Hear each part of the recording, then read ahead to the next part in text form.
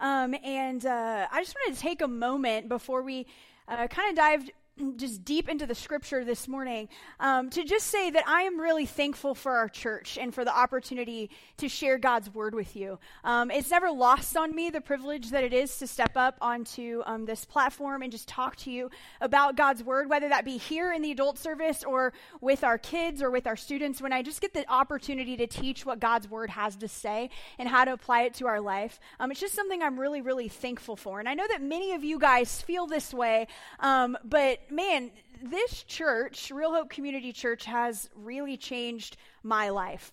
The entire time we were in the process of planning and launching Real Hope Community Church, the entire time we were walking through that, I really thought that Real Hope Community Church was going to be for Fort Bend County, meaning that God was having us create this church for Fort Bend County and the people of Fort Bend County. I still wholeheartedly believe that. It's not like I've abandoned that. I completely 100% believe that.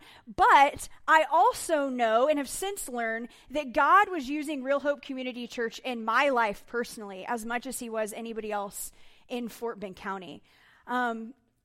Because of so many of you guys, God has used you to create a space here at Real Hope where people can come in and they can experience the grace of God and the love of his people.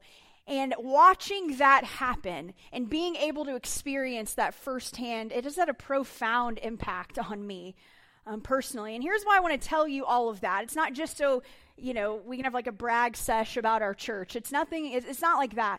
I tell you that because right before we started Real Hope, I say right before, but really, if I'm being honest, probably about 2 years leading up to starting Real Hope, I was going through a season of feeling very, very isolated. And I'm sure you've probably experienced times like this in your life as well. But just those times where you feel like maybe there's nobody that can relate to you or you can't relate to anybody. And maybe even seasons where you've desperately tried to relate to people and it still just isn't there. And maybe you've walked through a season of something really tough and you've wished you've had somebody to walk through that with, or you've walked through a season of celebration and you look around and you wish you had somebody to celebrate with, someone that was celebrating alongside of you. And if we're honest, I think we would say some of the hardest times in our lives are times when we feel completely isolated. Maybe you're going through just a really, really tough situation. And you might be one of those examples of that saying that you've probably heard of, even being in a room full of people but feeling all alone. I mean, perhaps that's even you today, right? Perhaps you would say, if I'm being totally transparent and I'm being honest with you today, I walked in here and walked through the doors of this church feeling very isolated. And that's where I was in that 2 years kind of leading up to Real Hope Community Church. And it was no one's fault. I had amazing marriage, amazing family, amazing friendships. That's just the particular season that I was in. And I had to recognize that in that season, and this is what we have to recognize as well, is that isolation is not God's plan for us. In fact, God's plan for us, God's desire for you, is that you would never stand alone. I mean, that really is the gospel, kind of in a nutshell, right? I mean, that is why God sends his son to die on a cross for me and for you, is so that we're not experiencing isolation from God or isolation from one another, because that is not God's desire for us. He created us with the desire for connection. And in fact, that's actually what our main point for today is going to be. So if you are taking notes, or if you're not, I would encourage you to. We have message notes in the basket. There's pens and all that kind of stuff. And so this is something you might want to write down. But here's the main point for our message this morning. It's this, is that we're created for connection, but we drift toward isolation. Let that sink in for a minute. We are created for connection, but we drift toward isolation.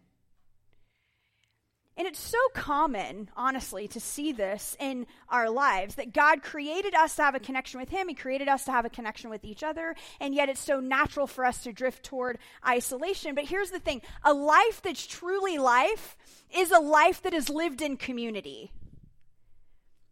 A life that's truly life is a life that's lived in community with God and in community with one another. That's a life that's truly life. Not a life that's drifting toward isolation.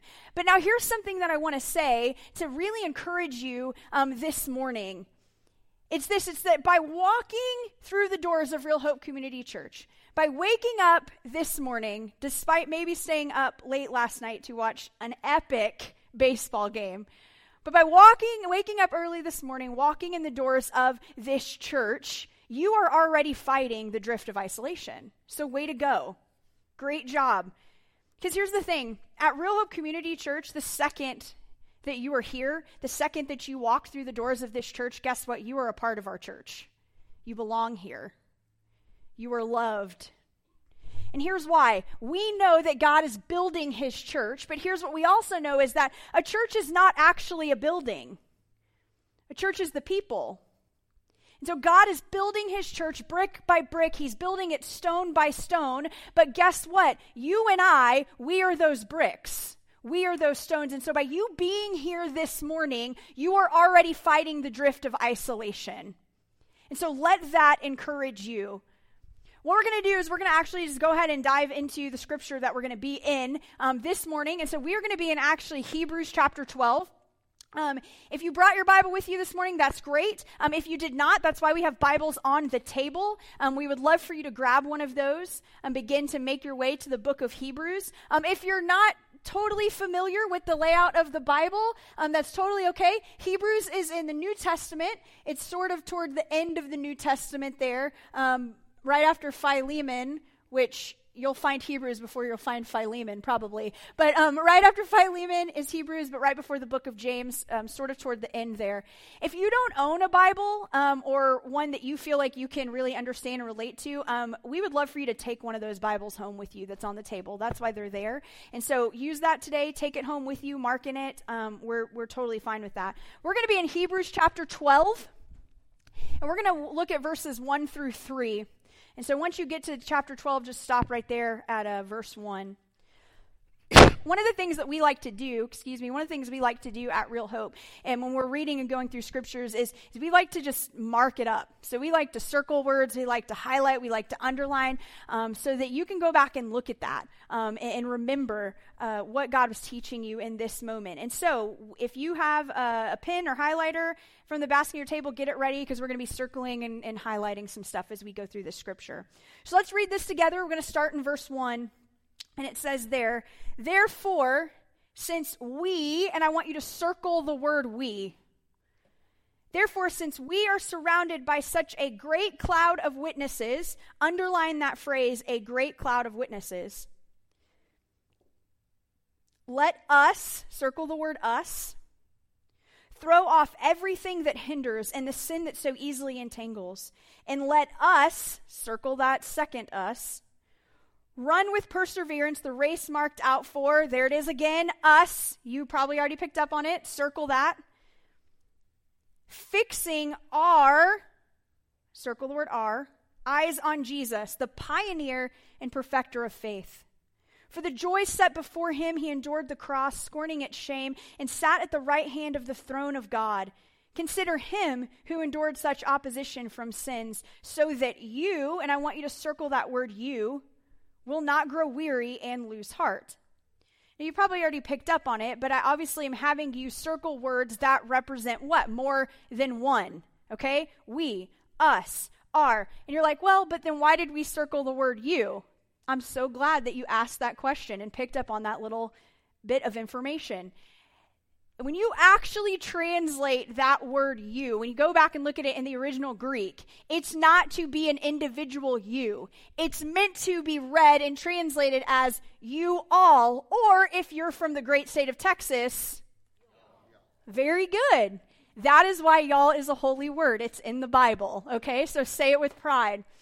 Y'all. So that is actually meant to be read so that y'all will not grow weary and lose heart, okay? Verse 1, though, let's look at this, especially that phrase that I had you guys underline. Right there, it says, since we are surrounded by such a great cloud of witnesses. So who is this cloud of witnesses? Right? And what does their witness mean? Okay, what does that phrase mean? Well, in order to know that, you have to actually go back to Hebrews chapter 11. Which is oftentimes, that chapter is called the Hall of Fame of Faith, okay? We don't have time to read the whole chapter together this morning, but essentially the entire chapter is the author of Hebrews basically listing and telling the names and the stories of these incredible men and women of faith who lived and died really so valiantly by their faith. Okay, people like Abel and Enoch and Noah and Sarah and Moses and Abraham. The author of Hebrews actually describes this group as of whom the world was not worthy. I mean, think about that for a minute. Like living your life in such an incredible display of faithfulness to God, they're actually described as like not worthy of this world. That's the kind of people that we are talking about. So then, okay, that's a cloud of witnesses, but what does their witness mean? What does that refer to? Does it refer to like them watching us from heaven? Or does it refer to them setting an example for us by the way that they lived their lives? Well, I think it's the latter, and here's why. The word witness can actually mean one of two different things, okay? One, it can mean the act of seeing something. That's why you have like witnesses to a crime, right? Or like a witness that takes a stand in a case or a court case or something like that, right? But it can also mean the act of telling something, which we also see that as well. But the act of telling something. So which is it here? Well, in this particular instance, I think that it is the act of telling something. And that's not just my opinion. We know that to be true because this form of the word witness is actually used 5 times in Hebrews chapter 11. And every single time that it is used, it is always referring to giving of a testimony, telling of a story, rather than merely watching an event. Okay? So then these witnesses in Hebrews 12:1, these are the faithful that have run the race before us. Okay? And by how they lived their life, they have become kind of cheerleaders for us all. I'm in the process right now of training for the Houston Marathon with our Real Hope Community Church, like Team World Vision team. And if you've ever been to the Houston half or full marathon before, you know, like literally the entire race, there's just people lining the streets, cheering the runners on. It's like one of the most inspiring things that you can, be a part of. That's what this is saying. It's saying, hey, this great cloud of witnesses, those that have gone before us, this group in Hebrews chapter 11, it's like they're standing on the route or the path to a marathon, and they're cheering you on, and they're cheering me on, and they're saying, hey, listen, you can do this. I finished this race faithfully following God, so can you. So that's what we're talking about right here. It's that God's using the apostles and the prophets for the foundation of his church. But guess what? Now, he's using you and he's using me to build his church. He's fitting us in brick by brick, stone by stone, with Jesus Christ being the cornerstone of his church. It's not just a building, it's the people. You're a stone, I'm a stone, and he's putting us together to build his church. We were created for connection.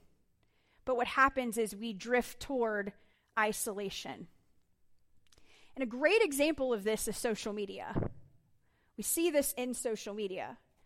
Social media is a great tool. I'm actually a big fan of social media.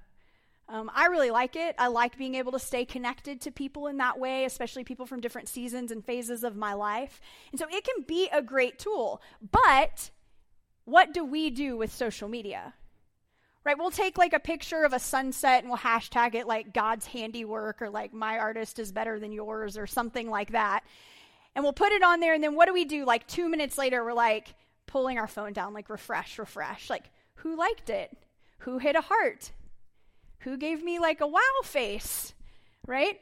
Who hit a heart but didn't make a comment? And then like, why did they not make a comment? Was my post not comment worthy? It was just heart worthy?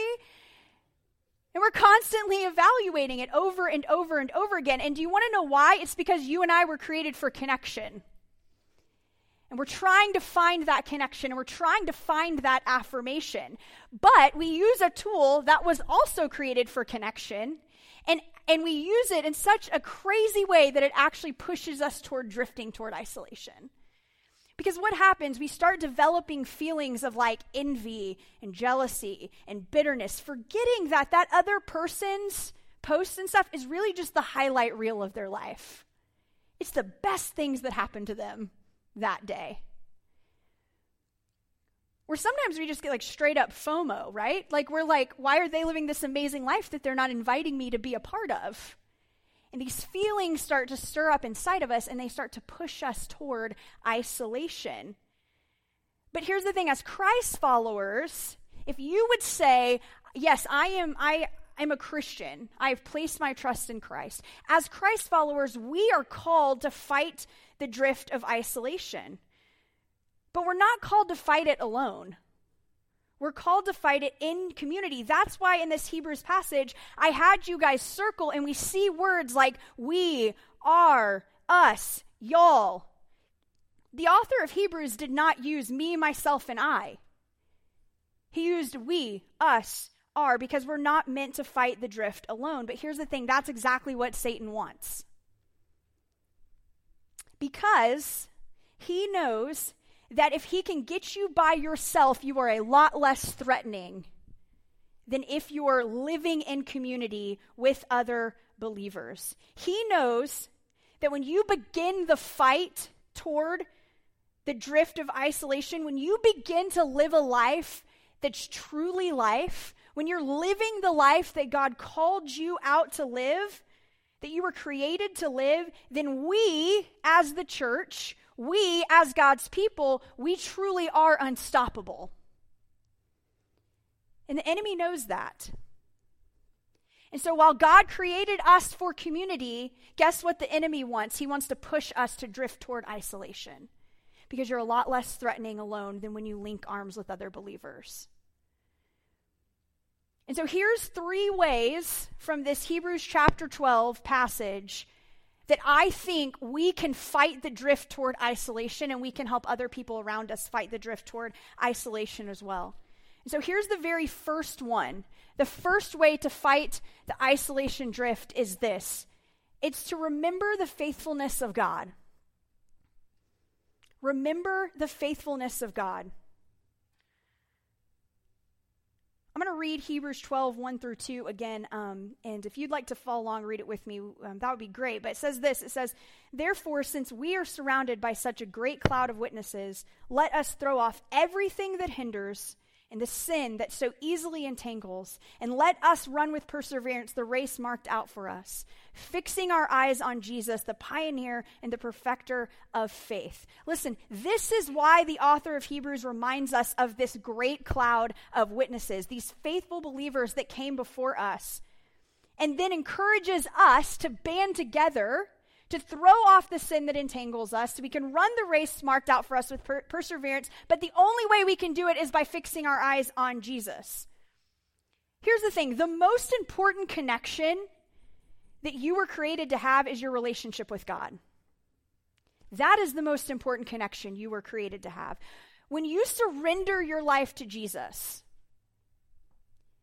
and I mean surrender your life to Jesus, not just depend on him for salvation, but really surrender your life to Jesus and enter into an active, daily, growing relationship with your Heavenly Father.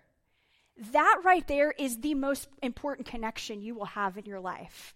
That is where all other connections start.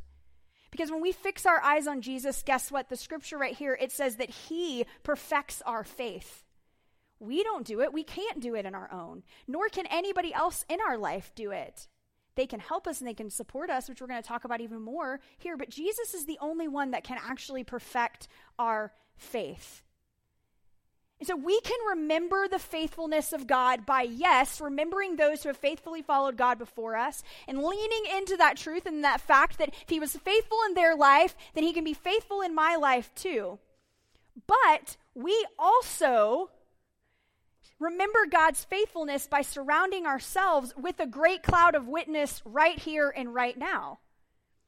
Surrounding ourselves with a great cloud of witnesses right here and right now. And to do that, you have to be willing to put yourself in positions where you hear the stories of God's faithfulness in other people's lives. And then you have to be willing to put yourself in a position of vulnerability so that you can tell the stories of God's faithfulness in your life to other people. But again, here's the thing. The enemy's going to do whatever he can to keep you isolated, to keep you from being around others that will help you remember God's faithfulness. Here's how it looks. For some of you, it looks like guilt and shame. See, your past, it keeps creeping up on you. And instead of remembering God's faithfulness in your story, all you keep going back to is the guilt and the shame, and it keeps holding you back from what God has from you. Because you hear things in your mind, which is the enemy talking to you, saying things like, hey, listen, you can't join that small group. If they knew your past, they would never want you to be there. You can't do that. Or you hear the enemy saying things to you like, hey, you can't share and ask for help over that sin. Not that one. It's too big. You got to keep that in. You got to keep that to yourself. If people knew about that, if they knew that that was the one that you struggle with, nobody would want to be friends with you. But here's the thing. Those are lies. Those are not true. And those are the exact reasons why we need community in our life. Because when the enemy tries to remind you of your past, you need to be surrounded by those that will remind you of God's faithfulness in your past and in your story that's being written right now, and God's faithfulness in your story that's yet to come. God's building his church, remember, stone by stone, brick by brick. And we are those bricks. We are those stones. We are a part of God building his church.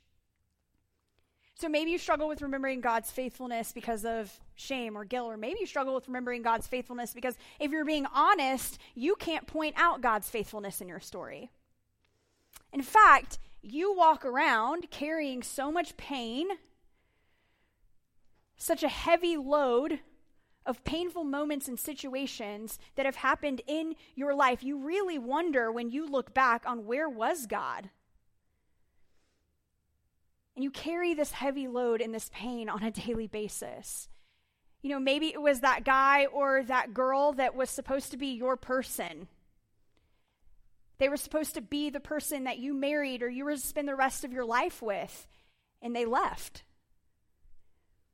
And you're like, God, where were you in that?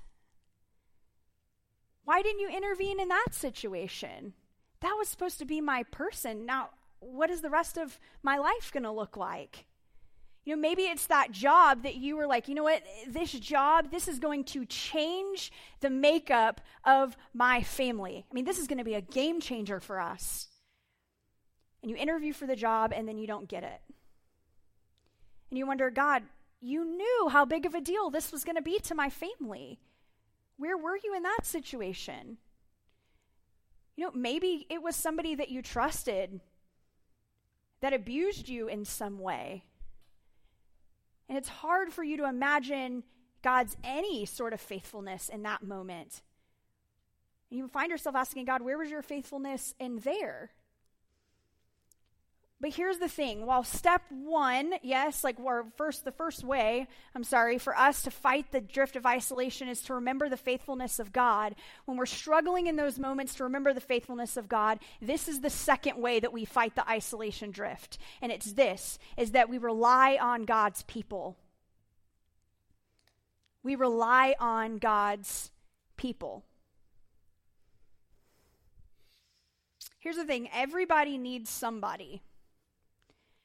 And you need somebody that won't judge you, but will have good judgment. Did you hear what I said? Do you understand what I'm saying? You need somebody that won't judge you, but will have good judgment. We tend to have people that are kind of one or the other of that, right? Like, they won't judge me, but then they also won't give me good advice, right, on how to proceed forward in this situation, right? Or if they have good judgment, they're also kind of judgy about the situation, right? We need people that are not going to judge us, but are going to have good judgment. We need to rely on God's people. And see, here's the thing. It's not just about having people in your life, because I know there's those of you that are sitting in the room this morning, and you're like, oh man, I have a ton of friends. I have a ton of people in my life. That's great, but do you have the right people in your life? It's not just about having people in your life. It's about having the right people in your life who you can rely on to show you God's faithfulness when you cannot see it yourself. Here's what I honestly believe. I really do. I believe this. I believe that the difference from where you are today and where God wants you to be depends on having the right people in your life, who you surround yourself with. I recently had a conversation with a student, not a Real Hope student because they're perfect, and this conversation would never happen with one of them. But I had a conversation with a student, and if you have a student in our student ministry and you ask me after if this was your kid, I'm going to tell you no, regardless of what this is, so just don't bother asking. But I recently had a conversation with a student in our student ministry, and they were just sharing with me, they were just saying, hey, you know what, Pastor Jenny, listen, I really am starting to feel bad about the fact that I cheat on my schoolwork. I know it's not right, but everybody at my school does it. But I know it's not right, and I want to stop. Great. Of course, my response was, that's awesome. I'm really excited about that. I definitely think you can do it. But let me ask you this question real fast. Tell me a little bit about your friends. Which obviously they didn't really understand the connection. They're like, okay, yeah, I have great friends. My friends are super loyal. They're super faithful. In fact, every single morning before school starts, we meet up in the library to share our homework with each other. I mean, you guys are laughing because you already see, like, the disconnect, right, in this? And they're like, and literally, I mean, they're like, they are there every, I'm like, I'm sure, bet they are. They are there every single morning. And I'm like, okay, here's the thing. Whoa, real fast. I believe you that your friends are probably great people. Here's the thing, though. They're not the ones for this job. You need to be surrounding yourself with people that aren't going to show up faithfully every single morning to cheat off of you or to let you cheat off of them. You need friends that are going to be showing up faithfully every single morning to make sure you don't do that. You and I, we all have our own, like, cheating situations, right? Our own cheating stories. We laugh about that because, you know, it's like, oh, it's a student in school and all of that, but we have that too. It's not about just having people. It's about having the right people. And some of you are here today, and honestly, this is all you need to hear from this message right now. It's that there's a relationship you need to let go of. It's not healthy, and it's not pointing you toward Jesus, and you need the right people in your life. You need the people in your life that are in this Hebrews passage, the we, the us, the ours, the y'alls. That's who you need in your life. That's who I need in my life. People that are working to throw off the sin that entangles them, and they're encouraging you to do the same thing. People that are running their race with perseverance and are challenging you to do the same thing. People that are allowing Jesus to be the perfecter of their faith, and they're asking you on a regular basis if you're doing the same thing. You need the right people in your life, and especially when you're struggling with remembering God's faithfulness in certain times and situations and aspects of your story. And you might say, like, okay, Jenny, we get it. Like, I hear you. We need the right people. I'm on board. Cool. How do I find these people? How do I find the right people in my life? Well, here's the thing. Here at Real Hope, there's two very simple ways for you to do it. Literally, two very simple ways. The first one is this. Serve on a team. Serve on a team. Right? Start serving. Okay? If you want to get around people that are walking in the same direction to you, join a serving team at Real Hope. And this is not a commercial for serving on a team like, oh, we need more people, so I'm going to tie it into the message. It's not that. It really is being able to find a group of people that are walking in the same direction as you and are going to encourage you to do the same thing. And here's the deal. Not only will you make some incredible friends while you do that, you'll also be doing something good for the church and something good for our community. It's a win-win. I mean, it's as simple as that. Here's the second one. Get in a small group. Get in a small group. You need to meet consistently with people that are going to encourage you and that are going to hold you accountable. And I'm not actually going to talk about the logistics too much of how this works, because in just a little bit, one of our elders and the leader of our small group ministry, Jeff Justice, is going to come up and he's going to actually tell you some logistics of how you can get involved in a small group. But I will say this. There is something that happens in a small group, sitting down with a group of people in somebody's living room, diving into a scripture, asking each other questions about it, praying together, sharing life together, sharing a meal together, that simply cannot be 100% accomplished just by coming to a corporate worship setting. We dive into God's word here on Sunday mornings and Sunday evenings, and we take that very seriously, but there are things that happen in small group that just cannot happen in this setting. And that's how you're going to find the right people in your life. All right, here's the third and final way to fight the isolation drift that we can pull from this Hebrews passage. It's this. It's release the power of your story. Release the power of your story. Sorry, I'm standing in front of your. Release the power of your story. And this is specifically for those of you that so far in this message, you're like, man, I am killing it today. Because you know what?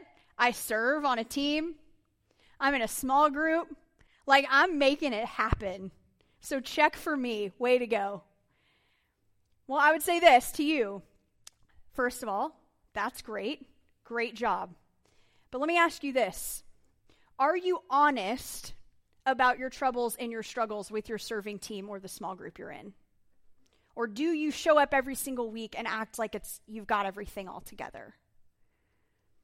That you've got everything figured out, and you're just doing really good on your own? And maybe your struggle is not necessarily serving or being in a small group. Maybe your struggle is just getting real with people, letting people in. Listen, this is one that I struggled with for years. 4 years. Because I'm definitely one of those people, I'm like, oh, you need somebody to serve? Awesome. I'm there. I'll give you as much of my time as you need. I'll throw as much of my passion and my energy into it. Like, I am there. You need me to show up and hang out with you at a small group? Have you met me? I'm like an extrovert of extroverts. Yes, I would love to show up and hang out with you. You want me to share about the details of my life and what's going on inside of me? That's a hard pass. No.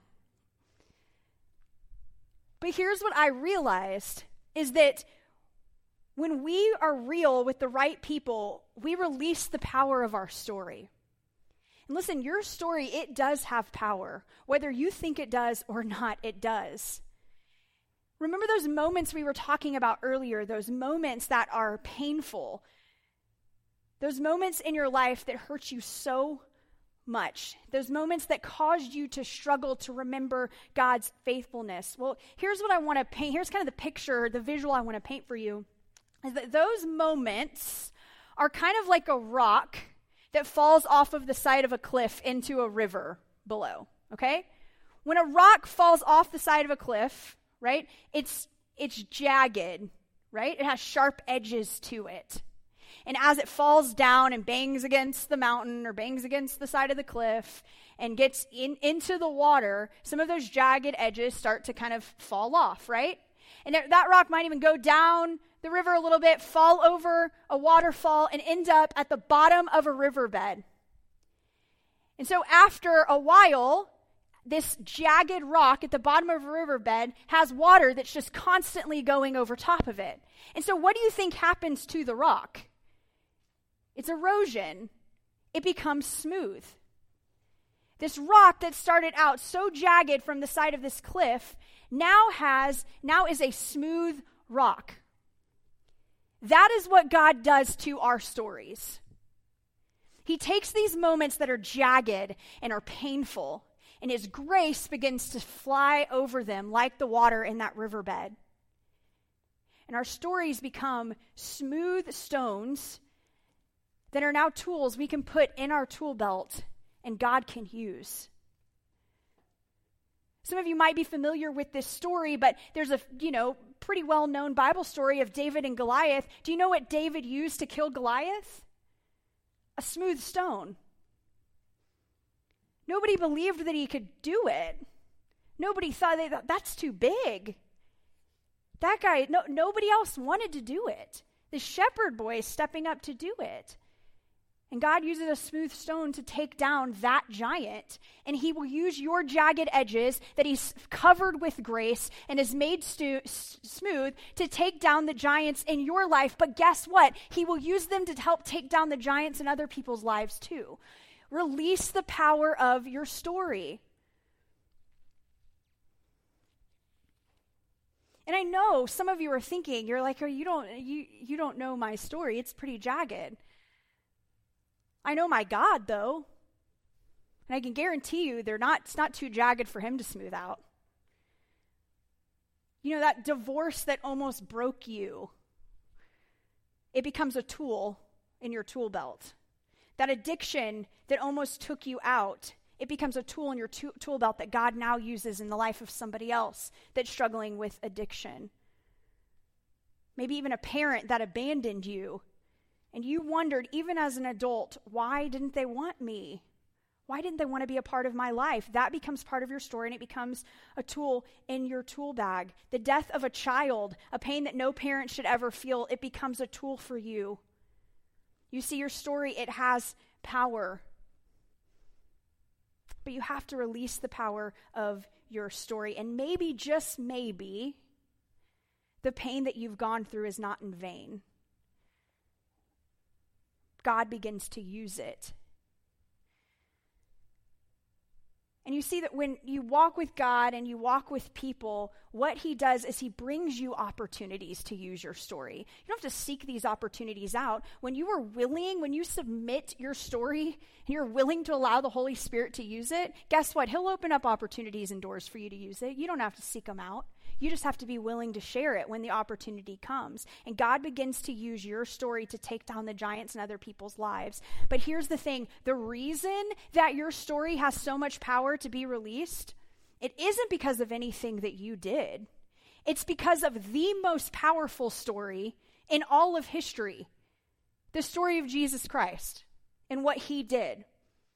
I'm just going to read. You don't need to flip there if you don't have your Bible open anymore or anything. But let's just look at the second half of verse 2 and then verse 3 in this Hebrews chapter 12. Listen to what it says. It says, "For the joy set before him, he endured the cross," he being Jesus, "scorning its shame, and sat down at the right hand of the throne of God. Consider him who endured such opposition from sinners, so that you," but we already know that that's really what? Y'all will not grow weary and lose heart. I promise you this, that if you take even just one of these steps that we've talked about this morning, you're going to look back and you're going to see that you, yes, were created for connection. That you, yes, are being used by God to build his church. That you are one of the stones. You are one of the bricks that God is using to bring his people together. And perhaps today you'll begin to remember the faithfulness of God. You'll begin to rely on God's people. You'll begin to release the power of your story. And when you do that, you will realize that you never walk alone. That you'll always have God walking with you. And you'll always have other people walking with you. And here's the deal. Perhaps that's the very reason that God had you here this morning. Out of all of the other places that you could have been, out of all the other things that you could have been doing, he had you here so that you could hear that you belong, that you are loved, that you were created for community, and he no longer wants you living in isolation, that it's time to come out of that place. It's time to be surrounded by a great cloud of witnesses and to be part of the great cloud of witnesses.